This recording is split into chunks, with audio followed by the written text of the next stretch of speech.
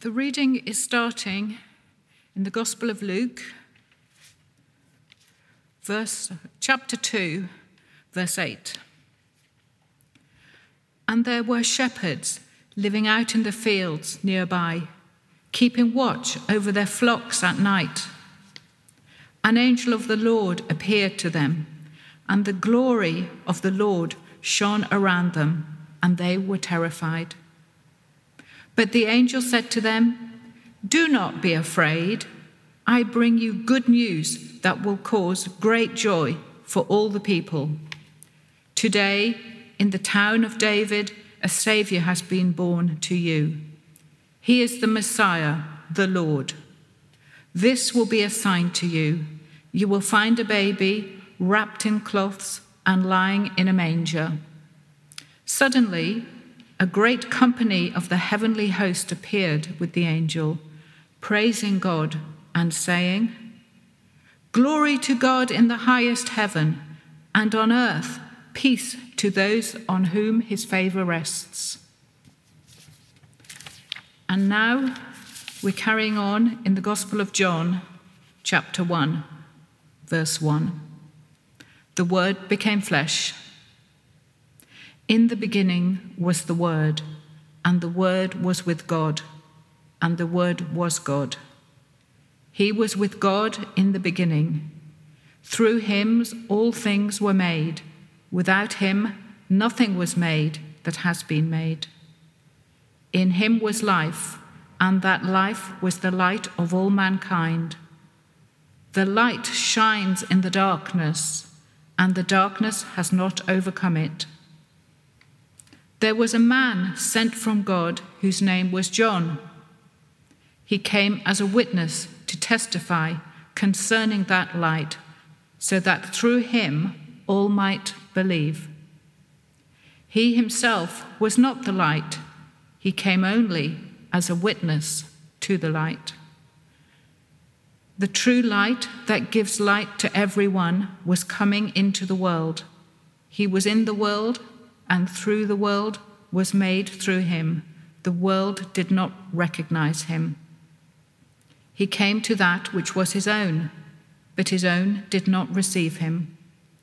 Yet to all who did receive him, to those who believed in his name, he gave the right to become children of God, children born not of natural descent, nor of human decision, or a husband's will, but born of God.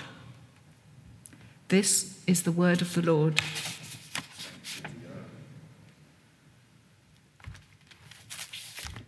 Okay, good evening, everybody, and welcome particularly to those of you who are joining us online. My name is Elizabeth Berridge, and I've had the pleasure of being a member of this congregation for, about 15 years. And it's my privilege to preach to you this evening. And although Rupert, our vicar, gave me Making Christmas Count, I changed the title to The Spirit of Christmas. And I didn't sort of choose Christmas spirits. I thought that might make us think more about what we need to buy and maybe what things you might consume at Christmas time. But to actually make us reflect back on the fact that this event that we have had read to us is in essence a spiritual event. And I think as Gwenda Horden prayed this morning, particularly at this time, our spiritual vision can become blurred.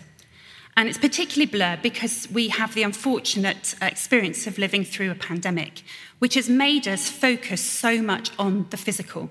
My upgrade to a medical-grade mask or the test that I take in the morning, we all seem to be analysing very carefully our physical condition. But I hope that by the end of what we have taught to us today, we will want to come and worship, and we will know that God is spirit. So I'm going to begin by praying. Lord God, I do thank you so much for this evening. I thank you for the freedoms to come and hear your word. But Lord God, you know that this part of your word is rather difficult, Father. And I just do pray that as I come to the end and have come to the end of my understanding and my language, Lord God, that you would take every word that I say and place it into people's hearts, either those watching online or those here this evening, for your sake and for your glory. Amen.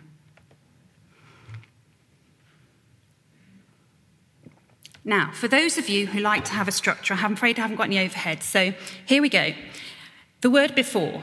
We've got 3 befores, then something to do with Santa, and a final little story. So first of all, the first before Luke. I've always been intrigued by the fact that actually between obviously the Old Testament and the New Testament, you have about 400 years of basically darkness. So I think it's important that we remember that as the Old Testament finishes, the latest sort of books or events are Nehemiah or Ezra and Malachi. So the walls have been rebuilt, the word has been rediscovered, the temple is back, but the period of prophets, priests and kings is over. As we begin, obviously that 400 years was not nothing in terms of human history. Obviously, here comes the Sadducees and the Pharisees, which aren't at the end of the Old Testament. And obviously Rome has now occupied the promised land. So there they are in Israel. And as we know from what was preached this morning by Sam, there's Zechariah doing the worship in the temple. So we have priests, but we have no kings, and we have not had any prophets. We have had silence from heaven for 400 years in the manner in which the people of Israel would have understood God to be talking to them. So before the shepherds, as we had read to us, we then have God communicating to us that this is an indescribable, unfathomable change in human history. God is going to come and be with us, and God is going to do something completely amazing. So before the shepherds, suddenly from 400 years of nothing, we have angels in abundance. We have Zechariah with his angel, we have Mary with her angel, and we have Joseph, if you look at the Gospel of Matthew, with his angel. In the language that the people of Israel would have understood of being filled with the Spirit, Zechariah, once he has repented, Sam said this morning, Zechariah, before he brings his prophecy, he's filled with the Spirit. Elizabeth is filled with the Spirit. Mary has a description that we haven't, I don't believe, found before of being overshadowed by the Holy Spirit, because, of course, what's happening to her is utterly unique. And we have this interesting John the Baptist in the womb filling with the Holy Spirit. Here we have God suddenly, from 400 years of no prophets and none of this filling of the Spirit, suddenly getting the attention of the people. Here it is, something is about to happen. And he does this as we come to, as I say, before the shepherds, when they have their amazing experience of the proclamation of the good news from heaven. So I'm just going to read the description from a devotional book by Stephen Rand. I've been using it at the moment, which helpfully today talked about angels. To some people, therefore, the role of the angels in the Christmas story is no more than the reminder of a fairy tale unreality of the season. While to others, it is a sign and a confirmation of the spiritually cosmic significance of God's intervention in human history. They are created by God, worshipping God in the heavenly places, yet capable of sin, and visible to human beings only when God chooses, usually to carry out specific tasks. They are an interface between the physical world and the spiritual world, which is just as real, but not discerned with the physical senses. Now, here we have, with the angels, this spiritual heavenly event. And it's one of the things it's not one of those, it's become quite vogue to talk about thin places. We might go to Hebridean Islands if you've watched Ben Fogle, or places. It usually seems to be places with islands and at the top or the bottom of the globe, for whatever reason. Thin places where, people will say that the boundary between heaven and earth is sort of close. And it's not a thin experience. Now, I'm not saying these are not true things. There may be places on God's earth where it's thin. And I do know of people who would testify that their experience, particularly through grief, the grief of losing a child in one of my friends, that veil between the here and heaven seems to feel very close, as if you can reach out and touch the other side. Thin experiences or thin places. That's not what we're talking about here. And we're not talking about what I call my Milky Way experience. So I went on holiday to Cornwall one year, and I'm not the scientist. I'm the sort of humanities and maths and law person. But my friend said, look, there's something happening outside tonight. You should go out and have a look. So dutifully, because I was staying with them, it was their cottage, went outside, stood on this little mound. And of course, I've seen the sky from quite a few parts of the earth, Australia, Africa, obviously here, America. But as I stood there, I couldn't really stand up, because somehow or other, the position of the earth on that particular night meant that I was seeing all the way down the Milky Way and seeing why it's called the Milky Way. It's as if I was seeing cosmically to the end there, and I literally was losing my balance with, oh my goodness, this is a tiny planet we're on, and I'm seeing all of this here. This is utterly amazing. It's beyond that. So it's not a thin event, and it's not like my Milky Way experience. This is transparent. This is the shepherds visibly seeing heavenly beings, as we have written by Luke. It's like the best analogy, and it's only an analogy, they're all limited, is if you think of heaven as a bubble and earth as a bubble, and I know they're not, but it's an analogy. You know how bubbles just come together, and sometimes they come together for a time, and then sometimes they part again. And it's as if God is saying, I'm going to come, and you're going to see. And during this passage here, we see at the beginning here, heavenly action. This is going to be an intervention, a transaction, because of the nature, as Rupert said to us at the carol service, of the spiritual relationship that's broken. This is a transaction of a completely different genre.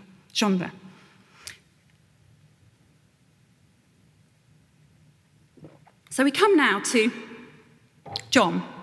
And I can't blame the vicar here. I chose this. I think I repented from the moment I chose it. John is the last gospel. And I think before we do our before here, we need to understand where John is and what he's doing. This is a very different description. It's the last gospel written. And John is this disciple whom Jesus loved. He's been with him throughout. He's one of the first disciples. He sat next to him at the Last Supper. It's to him that Mary is given when Jesus is on the cross. He is also the author of 1, 2, 3, John and Revelation. And he's at this point in time, though, if we imagine the point in time in which he is living, he's not only seen, obviously, the shepherds, he's lived with Jesus, he's seen death, he's seen resurrection, he's seen ascension, he's seen Pentecost, and almost certainly the 3 first Gospels he has seen. So imagine all of this. Imagine you are John, and you have got all of this, and you're going to communicate this. Where do you start? Somebody, Dr. A.T. Pearson says, John leads us past the veil into the Holy of Holies, because what John doesn't do is what basically Matthew and Luke do, which is start with a genealogy. So Matthew, which is written to the Jews, starts, obviously, tracing Jesus back to Abraham, because that's, if your audience is Jewish, that's where you need to start. Now, and he's not doing what Luke does, because later, about Luke 3 or Luke 4, you have the genealogy moment. Now, Luke is wanting to say, everybody's in this, outsider, Samaritan woman, everybody's in this. So Luke goes back to Adam. All makes sense here. But what is John doing here? The main point of John is he is telling us, this person that I lived with, that I ate with, that I saw die and I saw resurrected, this person is God. Yes, we think that's the Christmas story, Elizabeth, of course. But he's saying, he's going to tell us the uniqueness of the Christian faith here. This person, Jesus, God, is the true iron God. You see, what he's saying here is Jesus has no birth certificate, actually. Jesus didn't just exist for 33 years. Or Jesus didn't exist because God the Father sort of created him at year 0, and then he lives until, obviously, all of the end of time. He also is knocking out the teaching that begins about the fact that Jesus was not divine until baptism, where the Holy Spirit, where the Father says, is my Son in whom I'm well pleased, and the Holy Spirit is there. Very rare occasion where you apparently have all 3 of the Godhead on earth at the same time. He will tell you who God is and who he has always been. And when one looks at John 1, if you're looking chronologically at the Bible, so this is before, our final before, Genesis. The in the beginning in Genesis is not actually the beginning, because what John won't have is God understood as like God the creator, because then he kind of needs the created form to actually be this God. This is the beginning of the interaction of all the knowledge that we have about God. And what John is saying here is this Jesus that we've suspended our moment that he's in the cradle has existed throughout the entirety of time before there existed anything at all. This person that I've lived with and ate with and seen him die, this was the true wine God from before the creation of anything, present with us. He's knocking it all out of the water. He won't have them misunderstand this point. But how does he go on to communicate this? I have to say I've wrestled with this, because I'd say in the beginning was Jesus, and Jesus was vegan. Why not? Well, it's John's audience, I think, that's the answer to that. John is talking to both the Jews and the Gentiles, so the Greeks. John uses the word, which in Greek is logos. To the Old Testament, to you, if you're a Jew reading this, and I understand my vicar has Jewish heritage, so I'm on slippery ground here, but to the Jews, as I understand it, when you talk about the word of God, it's creation, it talks about revelation, it talks about deliverance. So they will have understood this word to be God. To the Greeks, the word logos had 500 years of meaning in Stoic philosophy of the power that controls the world. So if you were in the media in communication terms, you'd say he just really cut through with this. It's an incredibly powerful use of language, communicating the same thing to both of sections of his audience at once. It would have probably been easier, I would have thought, for the Jews to understand that actually, because of the Holy Spirit being there at creation, they'll have read the Torah, that this is God the Father, God the Son, and God the Holy Spirit. What he is planting in here is that essence of relationship, of Trinity, and that they did all that earthly creation together. It's why when we get to John 10, it's very clear the Jews understand that he's claiming to be God. There's no like, oh, is he the King of the Jews? Is he the Son of God? No, he's claiming to be God. John is getting that cut through. And it's why you read later on in John 17, he talks about the glory you have given me because you loved me before the creation of the world. It is beyond our language to understand that there was God the Father, God the Son, God the Holy Spirit. God is spirit. We will worship him in spirit and in truth, and he is love. A pre-existent to us relationship spinning around a totally perfect, powerful relationship. You see, I think sometimes we get stuck at this point in time because God is there in the manger for us. And obviously we, like John, have got all of that experience of, Jesus dying, the resurrection, the ascension. But you see, and this is where I'm going to probably leave the door open to those more theologically qualified than myself. Because as I've reflected upon this and on Jesus, the baby in the manger, I think what I had exposed was a misunderstanding I had. We are taught very much, we're evangelicals, and we're taught a lot about the cross and about redemption, and we're taught about the schism, the unique thing that happens, for redemptive purposes of Jesus' death on the cross and the schism in the Godhead. It's not there in the manger, though. Yes, there is obviously Jesus has come and is in bodily form, and there are times in the Bible where Jesus goes to spend time with the Father. And we have, as I said, the baptism. So there is, he's emptied himself and is in bodily form. But there isn't that schism there then. And neither is there at Pentecost. Why is it that sometimes when we sort of think about Pentecost, he sent his Holy Spirit, but it's not as if the Godhead has chopped up the Holy Spirit into lots of little bits and given me a bit in my heart and Sam a bit in his heart and Heidi's got a bit over there.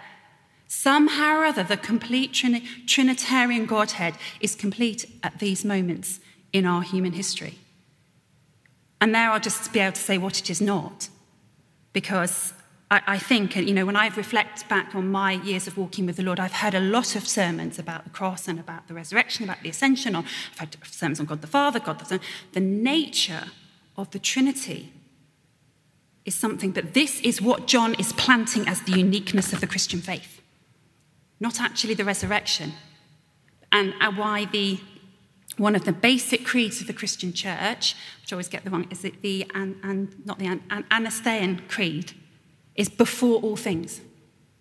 And before all things is the Trinity, the existence of God. So all through history, kind of understand now when we look back at Luke why they just were left those fields and they went and worshipped this. Not just because it was angelic, but because this was the Trinitarian God who was intervening in human history to rescue us. And why Colossians 2 talks about all the fullness of God in bodily form. Much of this is, of course, beyond our comprehension. And as I've prepared this, there's been times where I've thought, what if we take away all the physical in the world? Is there anything that we would then see? Of course we would. But sometimes we just get bogged down in our flesh and in our reality to know that the battle is not against flesh and blood. You see, what it goes on to say at the end of John's passage is that we have the right to become children of God because we are born of God. And as John says later on, records later on about Nicodemus, yes, we are born again. It's a spiritual transaction that we're talking about here. Now, I think, unless we understand this as a spiritual transaction, I think we don't worship as we should worship. And coming to my Santa moment here, I think it's a barrier. I think we often, it's at Christmas time, and as children, you will write our little list and say, if we've been good, we'll get this, that, and the other. But I do think profoundly that we do carry a lot of that into our relationship with God. And it's a barrier to worship because we think we're going to have to be perfect before we can worship this true-ine God. And that's precisely not what he's on about. There are things in all of us, there are things in me as we stand here, but it's about him and about his intervention in human history. On Christ, the solid rock I stand. All other ground is sinking sand, including my own heart sometimes. So don't get that barrier there, that you've got to have been a good person. And you look back over this year and you say, Elizabeth, if you only knew. God knows. And John isn't a universalist here. He knows that we have things to repent of. But if we come to him, we can worship him in spirit and in truth. I think I found this, I think as a Christian, you kind of, you know that you'll grow if you pray, and if you grow, you read the Bible. But what John is saying here is that we would worship in spirit and in truth. And sometimes we think, well, worship in spirit is that, and isn't that just all to do with the spiritual gifts, and that gets all a little bit, and we're not kind of quite sure about that. But I don't think that's what he's meaning. And my final story that I want to leave you with is sort of, there's two elements to it. First of all, I think worshipping builds a spiritual strength into us that's not really discernible. It's a bit like if you'd have said to any of my friends and family 5 years ago that I would get a personal trainer, they would have laughed you out of the room. I have called personal trainers over the years personal torturers. This is not an easy process if you embark upon it. When you're like me and you just had, PE was not something. And I have to say, it was arduous. I was like dragging my feet, like it was raining at school, like going over to the hockey field, and I hated it. But as I did it and persevered and carried on doing it, it did actually change me. And when I then had to lift a sofa up some stairs, I thought, oh, this PT thing, it actually has changed me. And worshipping God, whether that is, and a lot of that is not just in singing, but there are those times where, as the psalmist calls it, deep calls to deep, where we worship with the Lord, where there is communion with him, it changes us. And I just want to conclude with, and I have got permission to share this. I had the immense privilege when I first joined this church, which was back in 2005, to be in a prayer triplet with a lady called Margaret McVeigh, that some of you will know, and Margaret of the prayer triplet was Wisdom. Northern Irish Presbyterian lady, been a school teacher, you can imagine, lay chair of the PCC, Mary Lewis's predecessor, wonderful lady. And another lady called Meta Beard. Now, many of you will know this is Mark Beard's first wife. To Margaret's wisdom, Meta was worship. When you met her, you just loved being with her because she was just spending that time in communion with God. And I at this time, towards the end of our time as a prayer trio, was the time I got appointed. I'm a member of the House of Lords. And you have this lovely ceremony where you put the red robe on, you take the oath, and you can have a meal in the dining room afterwards, and you just get to invite a very small group of friends and family to this. So Margaret was there, and obviously I wanted Meta to be there. Meta had had a diagnosis of terminal cancer. We missed Meta being there by, I reckon, about a week. And so, after I was introduced in the House of Lords, I got this request. Meta was in Trinity Hospice. Could I go and take the little DVD of this 5-minute ceremony to Trinity Hospice? So Mark picks me up, and, I'm not quite sure what I said in the car. I wasn't quite sure what you're supposed to say in these circumstances, not being experienced. I'd been to funerals, but I'd never seen anybody in a hospice. And so I'm steeling myself for what she's going to look like physically, because Meta was a beautiful lady, and I hadn't seen her for I don't know how long, probably a few weeks at this point. Steeling myself, so I walked through the door, and Mark and I think it was Hannah left, and I start setting up the computer. And indeed, the treatment and whatever had affected her physically. But she was alive. I looked at her and she was alive. The spirit within her, whilst her body was failing, was as alive and as strong and as vibrant and as powerful as I think I've ever seen. I was stunned that it was that years and years of worship that she had at that time. And we watched this, and Mark came back unpacking up, and she made them watch it as well. And she died about, I think, 4 or 5 days later. It is my prayer, and I believe from what we've read in Scripture today, that we would, this Christmas time, want to come and worship, that we would be so alive in our spirits as Meta was, that we would be ready at that time to worship him in his glory with his angels. Amen.